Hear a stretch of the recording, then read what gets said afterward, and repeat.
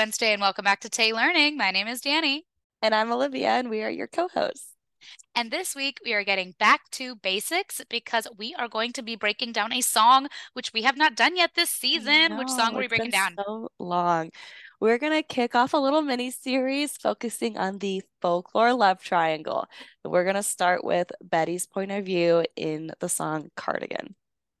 We had a few requests to do this because I feel like a lot of people were initially really confused by what Taylor meant when she was talking about a love triangle of these fictional characters. And just for like a dash of backstory, Folklore is perhaps the first album that is not really autobiographical from Taylor because everything was shut down. This is COVID era. We're in 2020, and she needed to explore stories that were not hers in order to come up with content because stories about her would just be like sitting on a couch like all of us were doing. And so she created a love triangle. And that's what we're here to talk about today. And Cardigan was the lead single from Folklore, despite it coming out not really as a lead. It came out the day the album came out. Yeah. And it's a really good song too, and I feel like it gets overlooked often because it was the only single that we got from Folklore. So I think the hype died down from this song as people discovered the other masterpieces on Folklore. But we're here to focus in on Cardigan and maybe remind you why we liked it so much off the bat. Important note, it was the only commercial single from Folklore. She did release Exile and Betty as singles, but they did not hit really. Betty hit on Yeah. country radio. Really? Yeah, I and don't like listen to country radio, so Exile like did really well on folk and alternative, but Cardigan was the only like really commercially yeah, like the successful only one. music video. So a little bit of just background on the song, and then we're going to break down the lyrics as we always do. Cardigan was written by Taylor Swift and Aaron Dessner together, and we know a few things about it, just backstory that we don't know about many songs. Aaron Dessner himself tweeted a screenshot of texts with Taylor where she says, "Oh my God, I'm already writing over one of them being one of the tracks he sent her. This is so exciting. I'm freaking out." And then she sent him new recording 813, and that was on April 27th, 2020. So we know that this song existed like 3 months before it was actually released into That's the so world. crazy. It's the same energy for me as when Jack Antonoff sent her the recording for Out of the Woods, the backtracking, and she responded, "I know what I'm gonna do. Are we out of the woods yet? Are we?" Like, I I don't love when understand how her little brain works, you know? me neither. I love when her producers do that though. I love when they're like, "What do you think of this?" And she like returns the most devastating and beautifully written thing you've ever heard. Literally love. We'll get into critical reception and stuff at the end, but essentially this song is described as folk, soft rock, and indie rock ballad, and it's a stripped down arrangement, which was a big change coming off of her most recent single before that, which was The Man from Lover. 'Cause if I was a man, then I'd be the man. I'd be the man. Yeah, So it was a big like whiplash yeah, big change. 180. Nobody expected this from her whatsoever.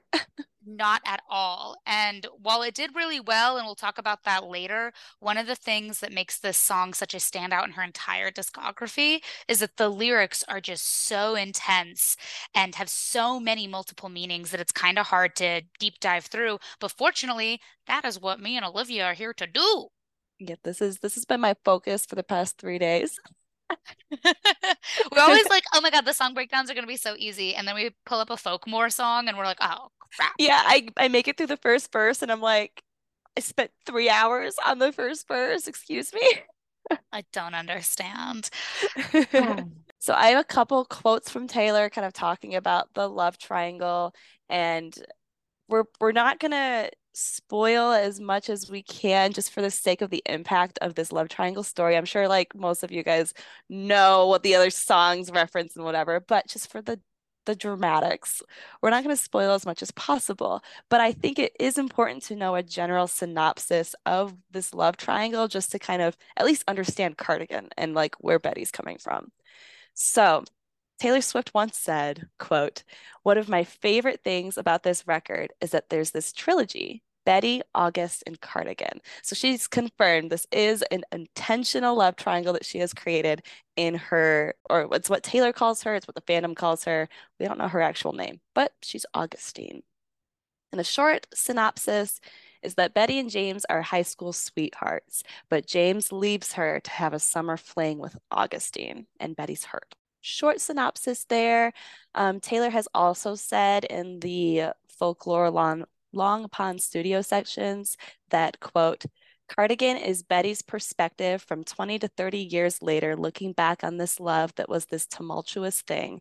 In my head, I think Betty and James ended up together, but he really put her through it. Also, during a live Q&A session, Taylor said that the idea behind the song was, quote, the song is about a lost romance and why young love is often fixed so permanently within our memories, why it leaves such an indelible mark.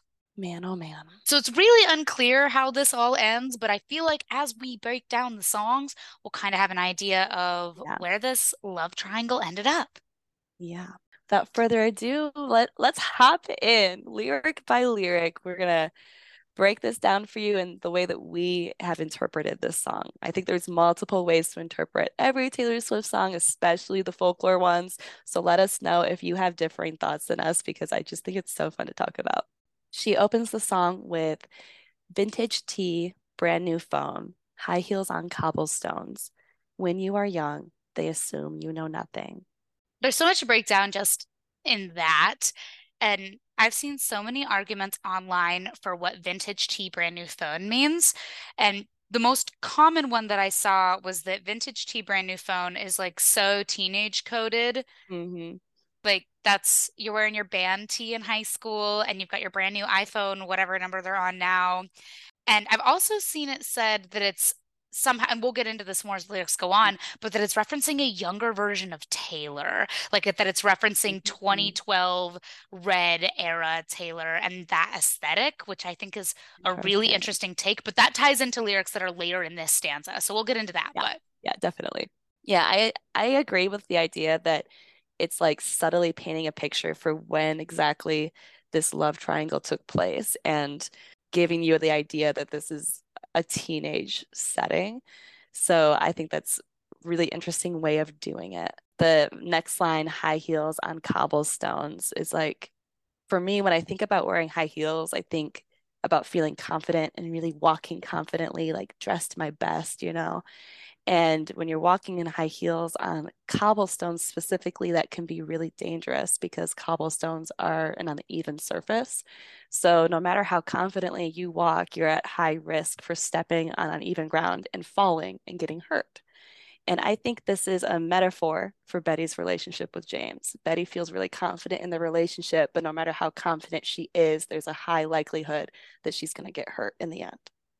I agree with you. And additionally, when she repeats the line of, when you are young, they assume you know nothing, her walking on these cobblestones metaphorically and even literally, because we hear the click, Mhm. clock at the beginning of the song, it's showing to people that she's putting herself in danger. Everyone assumes she knows nothing because she's putting herself in danger literally and metaphorically. Yeah. The emphasis of like, they assume you know nothing. From Betty's point of view, I feel like shows that Betty thinks she does know the situation. People assume she doesn't, but she feels confident that she does, which is just like an interesting way of like wording it. And high heels on cobblestones is also referenced, and we'll talk about this when we talk about Betty next time. But the lyric, I was walking home on broken cobblestones, just thinking of you when she pulled up. Direct tie into this song. Like Yeah, it's canon. It's canon that obviously these are tied together, but it's really referencing the relationship's unsteadiness entirely. yeah, definitely. Also, somebody else pointed out online that in the Me music video, Taylor is walking on cobblestones in high heels. I Like love that. maybe maybe that was her being unsure about releasing Me as a single. No, I'm just fucking around. But like that's interesting that somebody found that and was like, hello. And furthermore, in the line, when you are young, they assume you know nothing. This really drives home the idea that this is like a young relationship. In the context of a breakup song, I feel like adults oftentimes look down on teenage love and like call it puppy love. Oh, it's your first love. Like you don't know the meaning of love yet, but that's cute. And it's just really condescending. And Betty feels really confident that she does know what true love is because of this teenage relationship. And it hits even harder knowing that Taylor imagines this point of view as Betty years later, looking back on the relationship and still feeling confident that she knew that it was true love. Hmm. And additionally, referenced in Betty, the lyric, I'm only 17, I don't know anything. Like, Betty's no fool, okay? Betty has an understanding of what's going on. She is very obviously painted as this intelligent young woman who has a really mature grasp of what's going on around her, which is often expected, I believe, of young women, while young men in particular get to just push things off on, I'm a guy, I'm young, I don't know what I'm doing. Like, don't take anything I do too seriously. I'm just a Boys will young, be silly, goofy boys. guy. Boys will be boys. So that's the juxtaposition of in Betty of I'm only 17, I don't know anything, versus when they are young, you assume you know nothing. You get that luxury if you're a boy. Yep, exactly. And kind of introducing something that I noticed throughout the entire song that I will mention as it comes is the concept of duality is really introduced in this first little set of lyrics. So, like, duality is a contrast of two concepts that are often opposites. It is a powerful way, I'm reading a quote, is a powerful way to portray different perspectives or imagery when you are writing poems. And I think it's just really interesting here, like vintage tea versus brand new phone, old versus new, high heels versus cobblestones, something that implies being dressed up and polished versus something that is an uneven, unpolished surface. It's just interesting, like the contrast that Taylor is writing out here. So moving on in the lyrics, we hear sequin smile, black lipstick, sensual politics. When you are young, they assume you know nothing, which completes the stanza. Yes. And to tie into what I was saying earlier about talking about her eras, so the vintage tea, brand new phone, if we're thinking like the red era, we move into like 1989, sequin smile, reputation, black lipstick, Hmm. lover, sensual politics. Now, do I think that this is directly tying to Taylor in her life? Not necessarily. I mean, coincidences happen all the time, and they happen more often with Taylor than I think people want to say that they do because Easter egging is fun.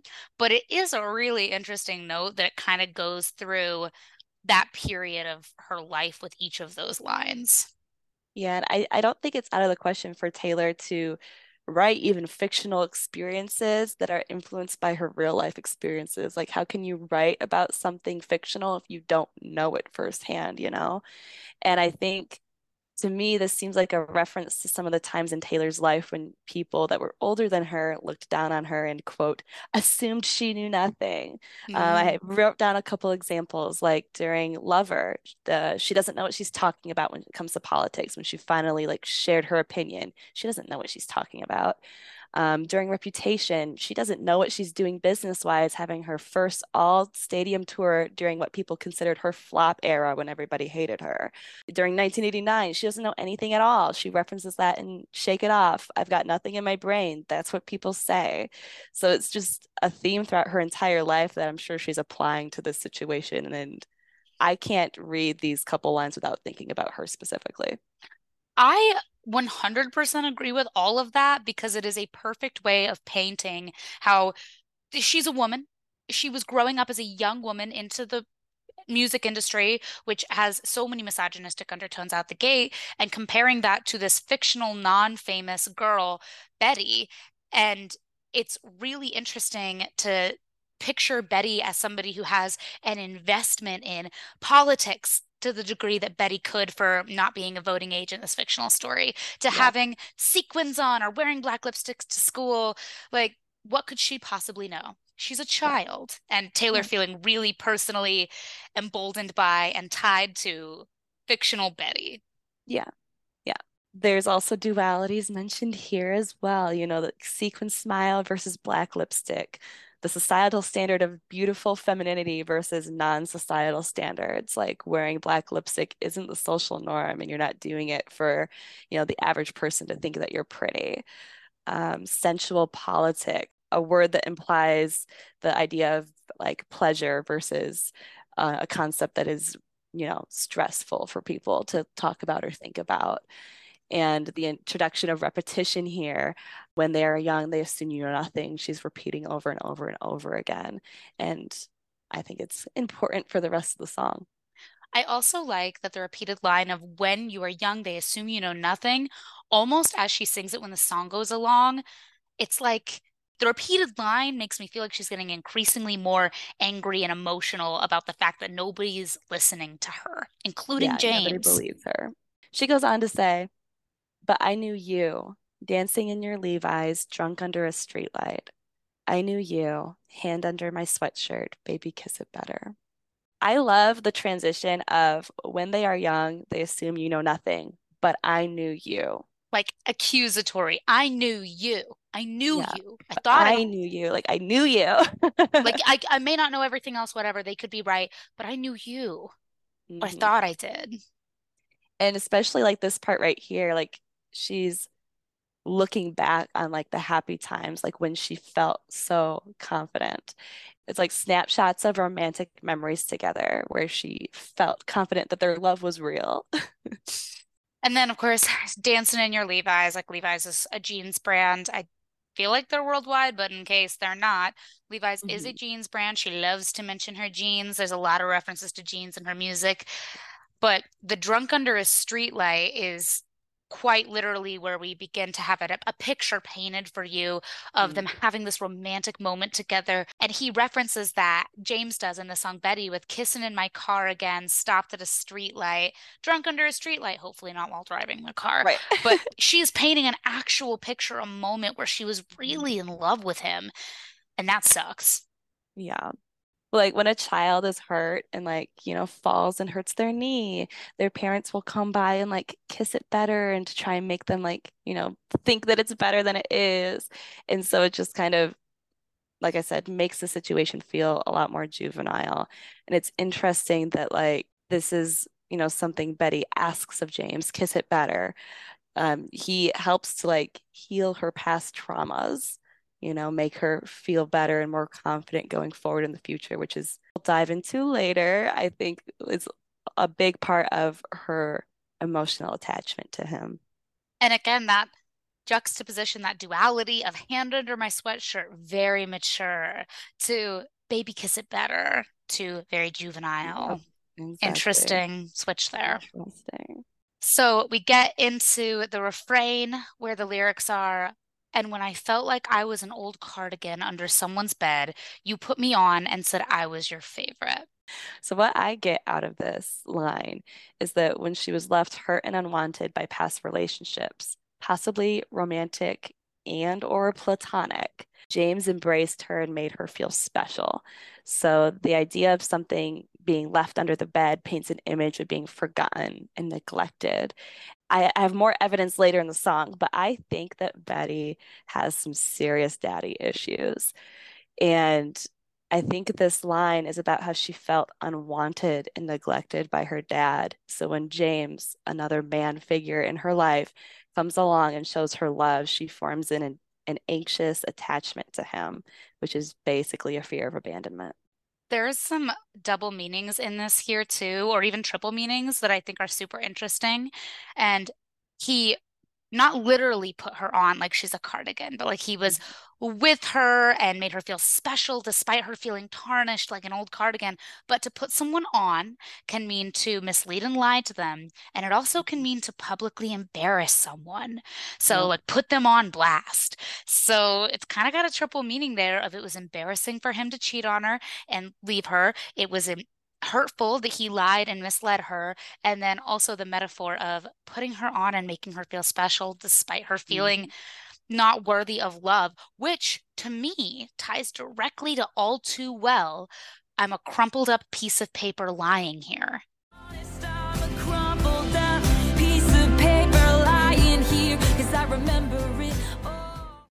In both situations, the girl, Taylor in one, Betty in the other, is discarded and worthless because Yep. of what the man has done.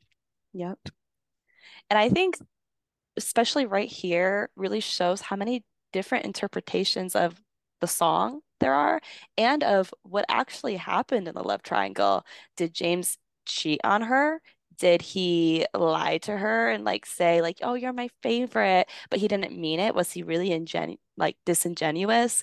Or was it they were in love with each other mutually and he made a dumb choice and left her because it was scary? Like there no like Taylor doesn't come right out and say like, "Yeah, James cheated on her." Like nowhere do we see that in any of the songs. So it's just, it's all up to interpretation, which is just so interesting. I agree. I can't wait till we're at the end of our final analysis and we can talk Me about how too. we interpret the story. Yeah. Think that'll be a lot of fun. In the prologue to the Folklore album, Taylor says, quote, "It started with imagery, visuals that popped into my mind and piqued my curiosity. Stars drawn around scars, a cardigan that still bears the scent of loss 20 years later," which is where we get the vibe that this story is being told decades on.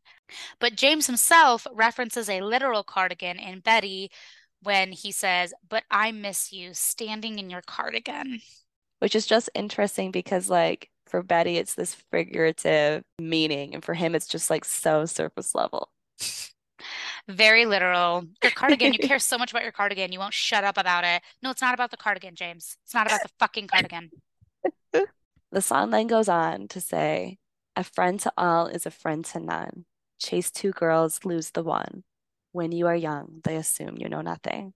A friend to all is a friend to none is a really famous quote said by Aristotle, and Mhm. it quite literally means that you cannot please everybody. If you try to be everybody's friend, you're no one's friend.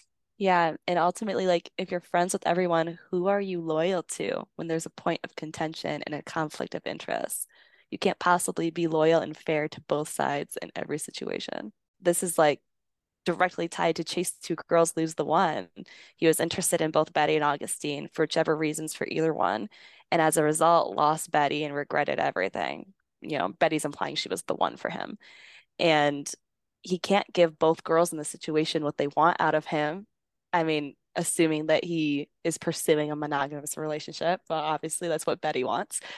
And so he has to choose one. He can't make them both happy. And he can't get out of the situation without hurting one or the other or both. Hmm. And interestingly enough, Taylor herself has referenced this concept in her real life, as pointed out online in her 2014 interview with Rolling Stone when talking about her shift to pop music with 1989. She said, quote, "If you chase two rabbits, you lose them both." Amazing. In that case, of course, talking about country and pop, like when she tried to do the crossover with Red and it not getting the love that at the time she felt it deserved, but Yeah. literally with relationships. Also, it can be interpreted that the line of "chase two girls, lose the one is the title of the first track on Folklore, But it would have been fun if you would have been the one.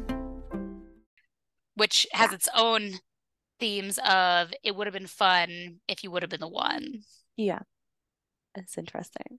So we go into the chorus again, and she repeats the "but I knew you." So we already know how she feels about that.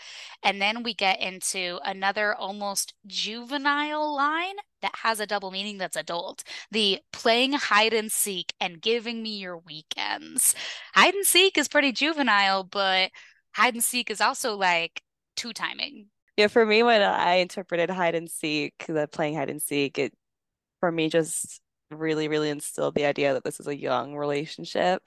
And giving me your weekends also backs that up. It implies that they had school during the week and could only hang out on the weekends because, in adult relationships, you can hang out on more than just the weekends. Especially when we get into like the idea of like Augustine later, like that was his summer romance. Betty is his school time romance. The repetition of "I knew you," it's almost like she had to convince herself or reassure herself at this point that even though James hurt her, it was still true love. The repetition is not just for the people that assume she knows nothing, it's also for herself. Also, when she's saying that "giving me your weekends," she wants his dreary Mondays. She wants Yep. everything. It's not just the fun of the weekends, it's everything she wants. As we go into this next set of lyrics here, we hear the "I knew you" again repeated, and then "your heartbeat on the high line, whence in 20 lifetimes I." And what I hear, I don't know why I said the I like that, but what I hear with "your heartbeat on the high line," so for those who don't know, the High Line is a public park in New York City, which was once train tracks. It's now a park that's like a mile and a half long. It's a public park. It's gorgeous. And I'm wondering, does the relationship take place in New York? Are they talking about a vacation that they went on that was romantic and getaway, which is a little bit dramatic for high school? I don't know. But this obviously isn't the first time that Taylor has alluded to New York City. She has a very colored past with New York City, and maybe it Definitely. just rhymed really well. I don't know. Yeah, I guess I imagine this is a spot where they had like some sort of romantic moment, especially referencing your heartbeat on the High Line. Like if they were like newer, your heart is racing as you're experiencing new love. I'm kind of unclear on this lyric, I'm not gonna lie. I think it also has the potential to be a double meaning, a play on words, because, like, yes, she could be directly referencing the place, the moment in time at the High Line, but Mhm. also, what if she's talking about the rush of like being on a high line, like a tightrope, and the feeling that like a relationship is going to destroy you? It knows you so well, and it's so embedded in you that it has potential to destroy you. Now, that's probably me reaching, but she loves putting in double meanings, particularly in her folklore songs, so this is Yeah, totally possible. And the once in 20 lifetimes meaning, this to me reads as you only get a love like this once in every 20 lifetimes. yeah. It's so rare that it's not once in a lifetime. It's once in 20. Like she'll never experience something like this ever again, is what she feels like. So it has the potential to be so pressure filled that it's on a high line, it's on a tightrope. That's how I'm choosing to interpret it because it's Yeah. not really a direct reference to anything else in the song. Like it feels like a standalone lyric in a lot of ways. It could just have rhymed really well though, because that's totally a possibility. It does flow really well. I'll give it that. Yeah, Heartbeat on the High Line has a alliteration there. It's really pretty. Yeah. Moving on, she repeats again. And when I felt like I was an old cardigan under someone's bed, you put me on and said I was your favorite. And then we kick off to new lyrics. To kiss in cars and downtown bars was all we needed. You drew stars around my scars, but now I'm bleeding. There's a So good. lot to unpack. I'm So going to call back good. real quick though. The line in Betty of kissing in my car again, stopped at a street light to kiss in cars. They were just always making out in cars, I guess. Yeah. And especially too, like to kiss in cars and downtown bars was all we needed. That's like so simple. Like it's nothing extravagant and nothing crazy. And Betty didn't feel like she needed anything extravagant to know how much they loved each other and to feel confident in the relationship. I think that it's a really excellent example of some of Taylor Swift's best lyricism is the most simple lyrics. Like I think about Getaway Mhm. Car, the ties were black, the lies were white. What a simple lyric that just tells so much. And Yeah. this is another example. To kiss in cars and downtown bars. Also, pause. Bars? Yeah, right? That's what I'm saying. They're supposed to be 17. What are they doing? Fake IDs. Maybe you deserved this, your karma for having fake ID. No, I'm kidding. I don't give a shit. Or But maybe, maybe this is a stretch. I don't know if I 100% believe it, but then my brain to kind of try to make this lyric work. So this is Betty looking back on it 20 to 30 years later. What if they had like an on again, off again relationship for several years? that is a take.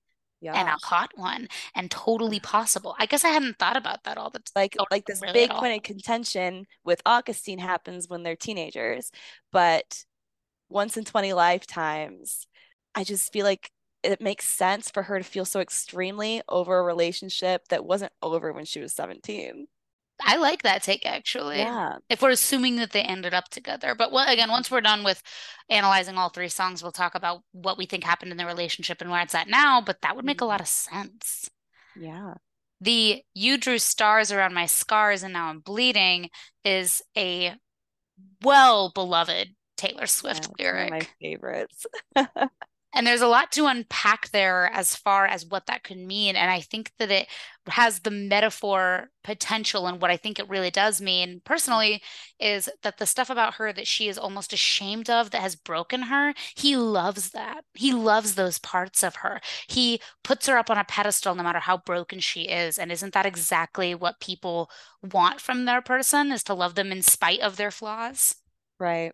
I interpreted it a very similar way, but with like a slightly different spin. So I think that it's about him embracing her past heartaches and him offering her comfort to help her heal from those situations.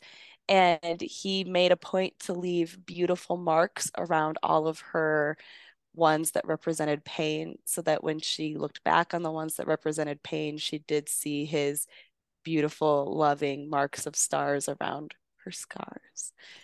Ugh, I like that, and I think that that has potential to be a really direct reference because in the song Lover, she has the lyric guitar string scars on my hand as like a metaphor for past relationships. So yeah. maybe that's directly tying into that. Ugh. And then followed by, but now I'm bleeding. Like, despite him delicately leaving these beautiful marks on her to help her embrace her past scars, he just did what everyone else did and left a gaping wound that will eventually scar itself. Uh, so devastating. It's genuinely so sad. Like he took so much intentional care of her, but then was reckless and hurt her. So we go into another chorus because I knew you. Stepping on the last train marked me like a blood stain. Ah, she loves trains. We've talked about her love of trains in the past, but the Mhm. most direct reference for stepping on a train and leaving in terms of like almost a relationship is from The Archer. Easy they come, easy they go. I jump from the train, I ride off alone. Easy they come, easy they go. I jump from the train, I ride off alone. And we see it again in several songs. I think most songs that reference a train, the train is a metaphor for a relationship, like a romantic relationship. Sad, beautiful, tragic. The train runs off its tracks. Kiss me, try to fix it. The relationship is over. Silence, the train runs off its tracks. Kiss me, try to fix. In New Romantics, we wait for trains that just aren't coming. We're all so tired of everything we wait for. Trains that just aren't coming. I interpret New Romantics as a song that's about embracing your like single 20s life. Like they're waiting for romantic relationships that just aren't coming, so you might as well embrace the moment now. Willow, you know that my train could take you home as an offering. Like you know that, you would feel at home with me in a relationship with me. You know that my train could take you home. Anywhere else is high. It's just interesting the different ways she uses trains. Even the last Great American Dynasty with Rebecca rode up on the afternoon train. It was sunny. Like that could mean literally she's leaving St. Louis for Rhode Island, but also she's stepping into this new Yeah, relationship for her mans. for her man's. Rebecca rode up on the afternoon train. It was sunny. But stepping on the last train, he's leaving. He left her for August, or he cheated on her with August. Again, we'll dig that up later. But how devastating to use that as a metaphor for Yeah. leaving the relationship. And especially like the last train implies that she has no way of being able to follow after him, or she doesn't feel like she has a way of following after him to chase him down and get him back because he got the ticket to the last train. There's no more after that. And of course, the marked me like a blood stain. We just talked about how she's bleeding. So a blood stain feels so final, so permanent. It's Yeah, that devastating. Like he made her I bleed, and know. she's the blood that she's bleeding because of what he did to her is stuck there. It's a stain. Yeah. This is another example of duality between drawing stars versus bloodstain. Like both are marks that he left on her, and one is romantic and cute, and the other one is traumatic and painful. So opening that chorus though, something interesting is she says, "'Cause I knew you." Like she's coming right off of that bridge piece right now. You drew stars around my scars, but now I'm bleeding because I knew you. Like she's specifically saying that she is bleeding because she swore that she knew him and she was wrong. It could also be because I knew you, like I knew this would happen. I knew this was coming. I knew Oh, it getting really is. involved with you, I was gonna get hurt. There are just so many ways to interpret it. I don't think there's any wrong interpretation. It's just because like I didn't even think of what you just mentioned, Danny. So like it's just crazy.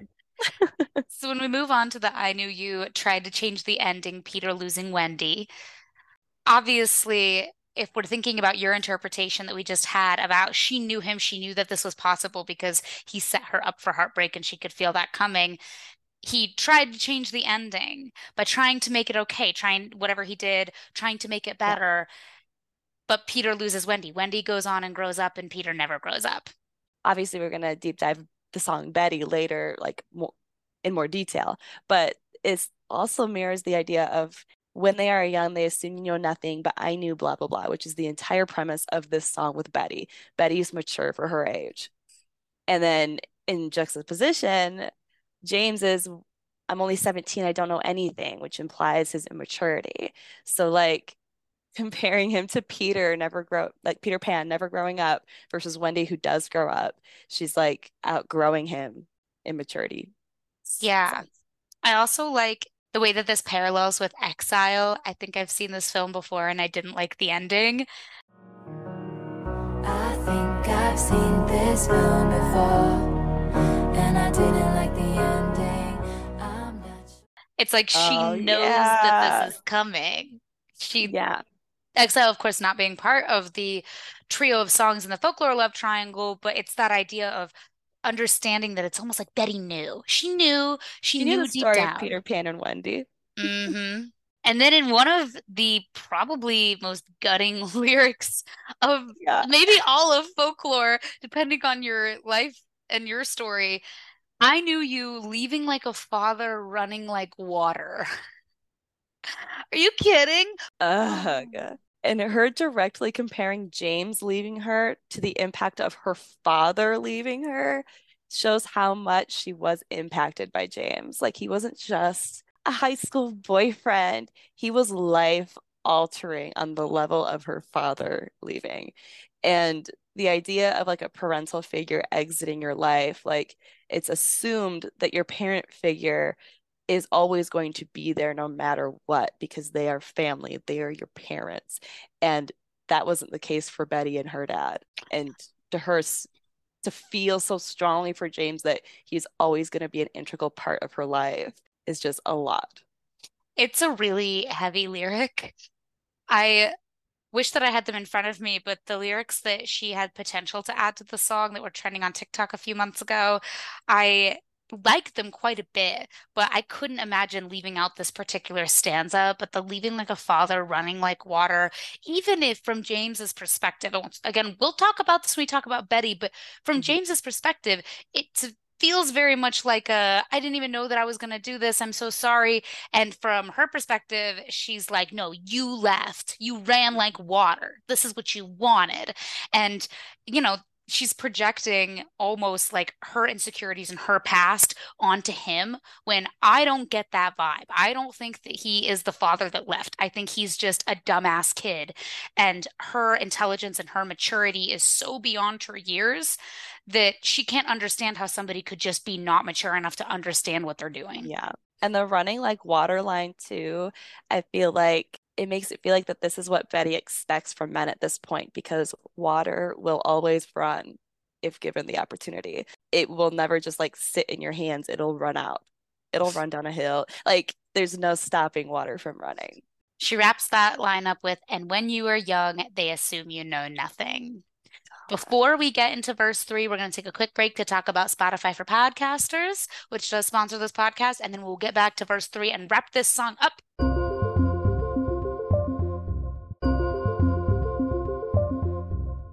She continues on with, but I knew you'd linger like a tattoo kiss. I knew you'd haunt all of my what ifs. The smell of smoke would hang around this lawn because I knew everything when I was young. I like that this directly parallels. She loves these things that she like holds through her music. But in Last Kiss from Speak Now, your name forever, the name on my lips, just like our last kiss. It's a tattooed Yeah. kiss. Your name, forever the name on my lips. And then in Dress from Reputation, you made a mark on me, a golden tattoo. Parallels like the marks that he made on her, marked me like a blood stain, parallels the tattoo kiss. Like, Made your mark on me, a golden tattoo. All of this. I just love these like metaphorical themes that Taylor relates to romantic relationships. Me too. And when we go into the I knew you'd haunt all of my what ifs, that line is so underrated because I don't think that anything hurts more when you're looking back on your life than the what ifs. What if I had? What if I hadn't? And Yeah. so for her, it depends on which perspective you're looking at it from.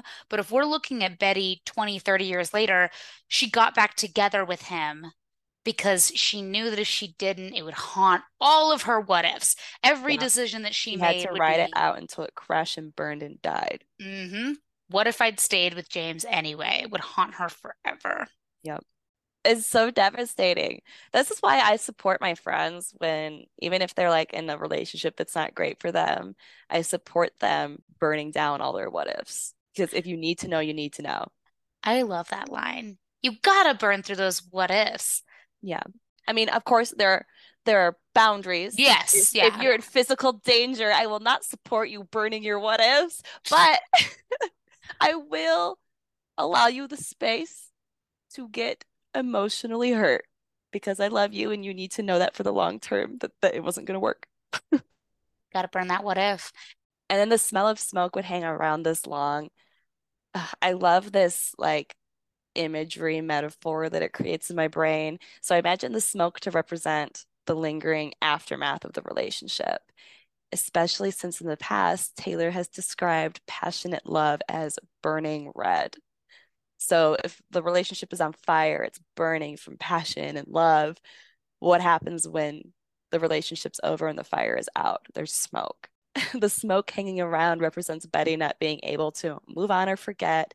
And she knew that moving on would be difficult and take an extremely long time, longer than like smoke would normally hang out after a fire. That directly ties into the haunting all of what ifs line. Like the smoke would hang around forever, Yep. indefinitely, if she had not burned through those what ifs. Which, Mm, in this take on the story, it sounds like she followed one of those what ifs all the way into being with James for a long time. But if she hadn't, if they'd all just like burned up without her getting to explore them, it's a literal smell of smoke. Well, yeah. metaphorical, but literal in the sense of But burning. yeah, yes.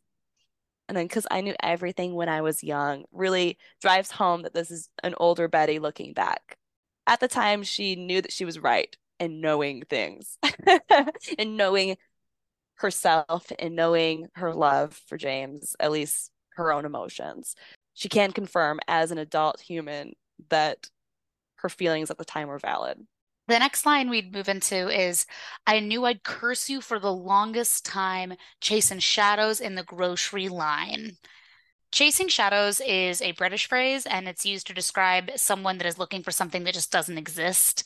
So I think, first of all, that Joe Alwyn might have planted that phrase somewhere in her brain, but Or also, any of her several British men. or yeah, I guess literally any of them. But this ties into a line from The One. I thought I saw you at the bus stop. I didn't, though. I thought I saw you at the bus stop, I didn't though. Yeah, she's looking for him everywhere. She's looking for him in everything. I mean, I've definitely been there in breakups where I just relate everything back to them. Even things that didn't naturally relate, I find ways to make everything relate. Everything that I looked at made me think of them. And since it says the I knew I'd curse you for the longest time, I almost read that as if I didn't get back together with you, I knew I'd be pissed at you forever. I knew I'd chase shadows of you everywhere. I knew that I would constantly be chasing the high of being with you again, and I wouldn't be able to be with you. And so here we are. Something that is really interesting that I thought of with the chasing shadows line. So you can never truly catch a shadow, you know, unless you're Peter Pan and Wendy, because in the Disney adaptation, Wendy helps Peter to catch his shadow, and they successfully do it. Interesting. Yeah, that's such a cool tie. Good catch. Thanks.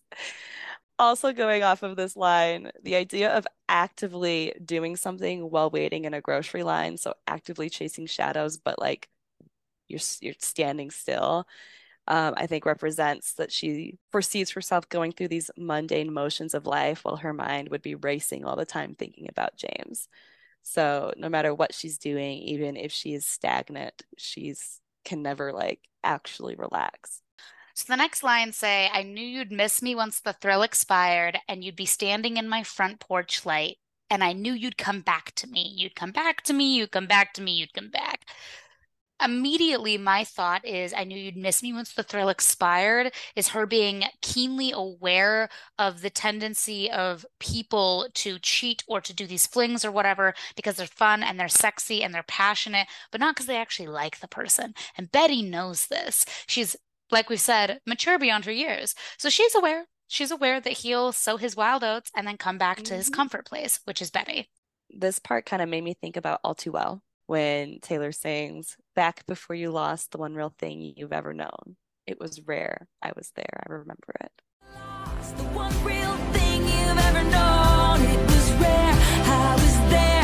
I remember it all too. And the "You'd Be Standing in My Front Porch Light" is a parallel to the lyric from Betty. Betty, I'm here on your doorstep. And I planned it out for weeks now. So this seems very literal. Yeah, this is when James came back to Betty after his summer with Augustine and was like begging for forgiveness. I And imagine a teenage boy with like flowers yeah, being like, please let me in. and metaphorically too, I feel like the front porch light feels like a beacon of hope for Betty. Like this is the point in the song where she's turned to soft on him again. So it began as like soft reminiscing and then progressed into like anger, frustration, hurt, and now this is the point where it's turning back to softness for James. Like she's gonna forgive him. And especially with the repetition of, "I knew you'd come back to me. I knew you'd come back." I feel like it kind of is like her self-soothing a little bit. I saw this point from Moonybug on TikTok that it almost feels like the outro of All Too Well 10 Minutes, where it's the repetition of, "I was there, I was there, I was there," to kind of like help confirm and remind yourself that even though you went through all of this with that person, you knew it was real, true love because of course he would come back. It's true love. I feel like there's this narrative. If somebody cheats, they don't love you. If somebody sows wild oats, they're not the person for you. And generally speaking, I feel like there's not the one for anyone. I Yeah. also feel like in this metaphorical story, they're children. They're like 17 years old. He literally doesn't know He anything. doesn't know. Like, and that's valid and fair for a 17-year-old. Like, Yeah. Betty is mature beyond her years, and that's great for her. But I don't blame James either. He's literally exploring life and doesn't know what he wants out of life. And that is Mhm. fair. The only thing that I will give James shit about in this love triangle, which I cannot wait to unpack the line that I'm about to say, but I'm going to leave it at this. He does August wrong, and that is where James Yeah. can fuck off. But regarding Betty, Betty is aware of that he's sowing his wild oats, her taking him back in the story. People online love to say that this theoretical Betty is an idiot, not that smart. She took this guy back. No, it is because she is so emotionally mature that she is okay accepting Yeah. that he was sowing wild oats. Yep. I got back with somebody who cheated on me before, and I don't think that was a stupid decision. Matt has never cheated on me, to the best of my knowledge, but we got back together after breaking up, and that was a controversial decision. But not every relationship looks cookie cutter storybook and normal, and No. it's And love okay. is really complex too. Like, you can love somebody and them not be the right person for you. And you can love somebody and like actively do things that hurt them, but like that doesn't mean you don't love them. It just means you don't know how to balance all your impulses and other emotions that are combined with love too. Giving grace to James, like I said before, it's so valid that he's 17 and doesn't know what he wants out of life. It's valid that he's 17 and experienced this once in 20 lifetimes type of love with Betty, and it scared the shit out of him that he found that at 17 because, the idea is like you're supposed to date around before you know for sure. Like my Hmm. high school boyfriend and my college boyfriend both broke up with me and got back together with me several times because they loved me and it scared them because they were too young for that type of love, emotion, like relationship, because that meant at 17, I found the girl I'm going to be with for the rest of my life. Holy shit, that's terrifying. And that is for real a scary thing. I had a guy break up with me a few years ago using the same narrative of Yeah. this isn't what should be happening at my age, and it's Mhm. freaking me the fuck out. And kind of several months later gave me this narrative of what if we got back together later?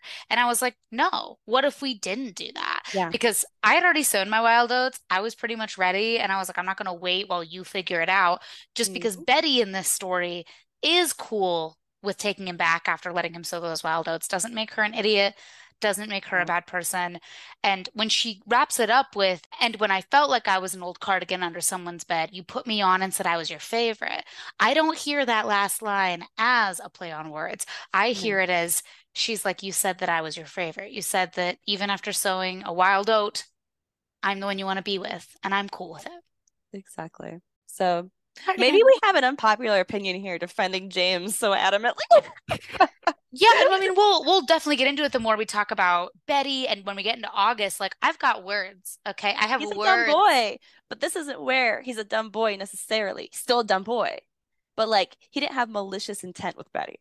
And I this don't think. is not a go ahead, a green light for people to cheat. Let's be super clear. Yeah, it's Cheating is still an fucked up. It's still wrong. objectively uncool thing to do. But it's way more complicated than black and white. Bingo. That is where this lands, is that everything, especially love, comes in shades of gray. And it Yeah, is not our place, nor anybody's place, to judge this entirely hypothetical relationship that has happened literally to many people. beautiful. So let's talk about what critics thought of this song, because I know that we love this song. It's not one of my favorites on Folklore, even though I think that lyrically it's a standout. I I just like it don't. a lot more after analyzing it, which is a common theme for me. Same, literally same. It's just it's in an E flat major, and so it's not in the most like sonically pleasing key for me for some reason, and I think that's intentional. It feels a little uncomfortable, but Yeah, not uncomfortable enough to be in a minor feels key. like a little dark. Yeah. That being said, critics loved it. Critics said that it was, quote, an effective way to evoke young love and innocence lost. The song's overlapping details and central framing device of a cardigan forgotten and found without a second thought are pure Taylor Swift. The song being described as cavernous and shimmering as a rock pool in a cave, and calling Cardigan adorable and yet again hurtful, which is really It is hurtful.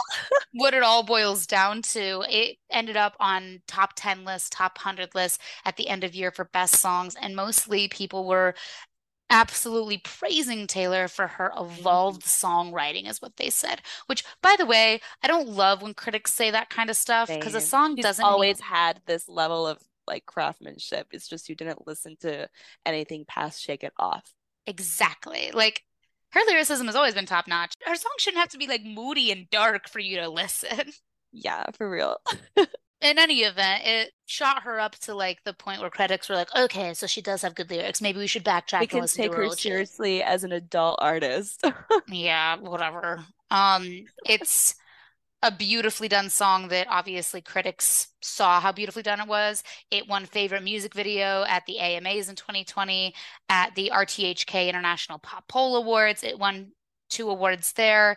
And Nashville Songwriters Association gave it an award for songs I wish I'd written, is what the award was. And then the BMI Awards gave it the best I performed song love of the year. that. It was nominated for a ton, though, including Song of the Year at the Grammys and Best Pop Solo Performance. So interesting. Because like the literal definition of pop is just popular music. But like this is so not pop. No, it's like folk rock, Yeah. kind of. It's I- Taylor Swift. It's Taylor Swift. Again, like if Hozier could record that song and release it, it's not pop. That's not a pop song. That's folk rock. Mhm. That's what that is. It's so good though. It's so good though. I feel like these songs give you an idea, the way that they sound, give you an idea almost of what the characters look like and what they act like. Yeah. Or Like like what this moment in time felt like for them. yeah. And we'll definitely hit that when we hit August because I have some things to say. Oh, yeah. I definitely see Betty as a little bit more serious She's and moody and literal studious. high heels on cobblestones. That is Betty. That's how I see Betty, and that's what this song sounds like. Yeah. And then this is kind of like a minimal thing, but the song Cardigan did inspire the whole Taylor Swift cardigans. So if you weren't able to get your hands on them, she did make cardigan merch items that were the exact replica of what she wore in the music video. She made two different holiday ones, a red one and a green one. She made a cardigan for Red Taylor's version because just everyone loved these cardigans so much. And it's inspired fans to then DIY cardigans for every single era. And it's just so cute. Really, really creative thing that came from this, and I love it. What'd you Taylor learn this week? I learned that cardigan was Betty's perspective in Taylor's mind from 20 to 30 years in the future. I always imagined it as like her teenage point of view. I didn't know, and we haven't mentioned this yet, but I'll mention it now. While this is Taylor's sixth number one in her career, which we know this, it is the second number one debut that she's had in her career. Shake It Off debuted at number one, and Cardigan debuted at number one. And at that time, Interesting. those were the only two songs that she's released that debuted at the number one spot. Interesting. I didn't know Yeah. that either.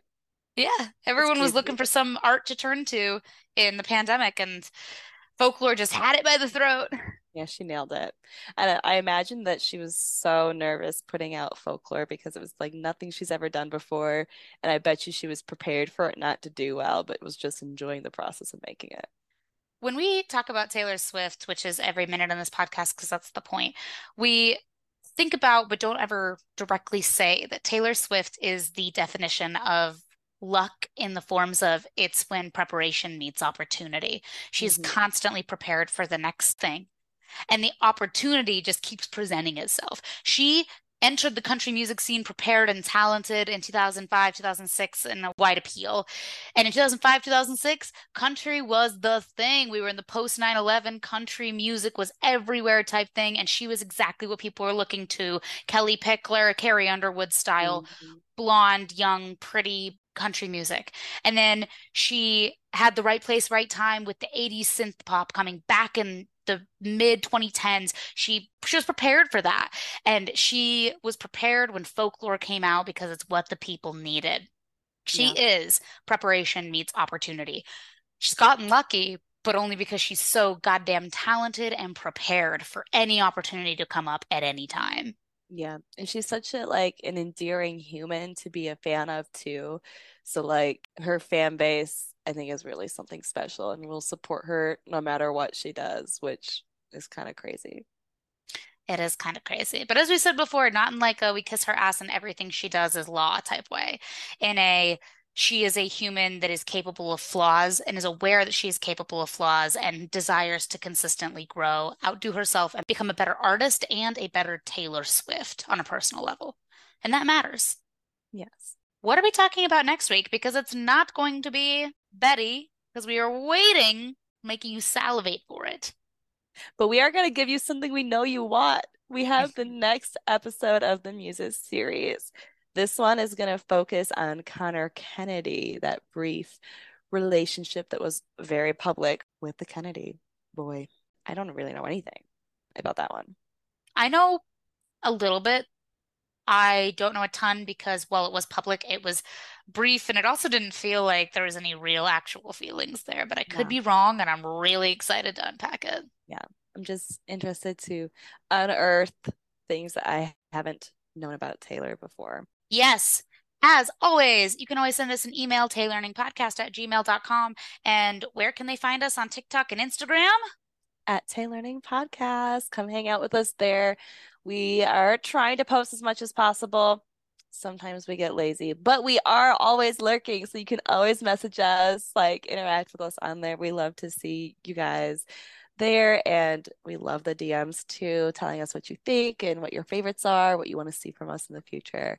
Reminder that this series about doing the folklore love triangle was a fan request. It was several people messaging us and asking us to break this down. So we do listen. So keep telling us what you want. Yes, we love it. Oh, and a reminder, we'll keep reminding you as we get closer to this date, we are going to be at the Sunday show in Nashville. So if you see us there, say hi. Olivia's working to make y'all some bracelets. Yes. I know in the past we said we were going to go to the Saturday one.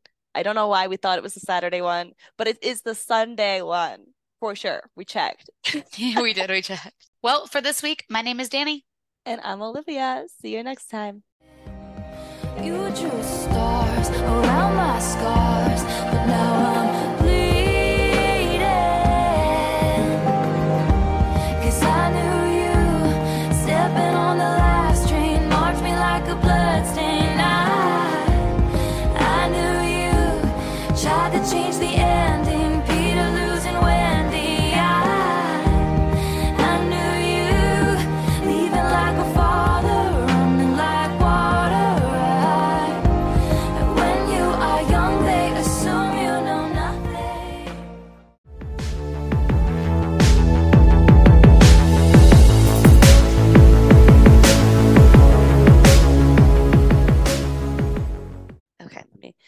write a little note real quick.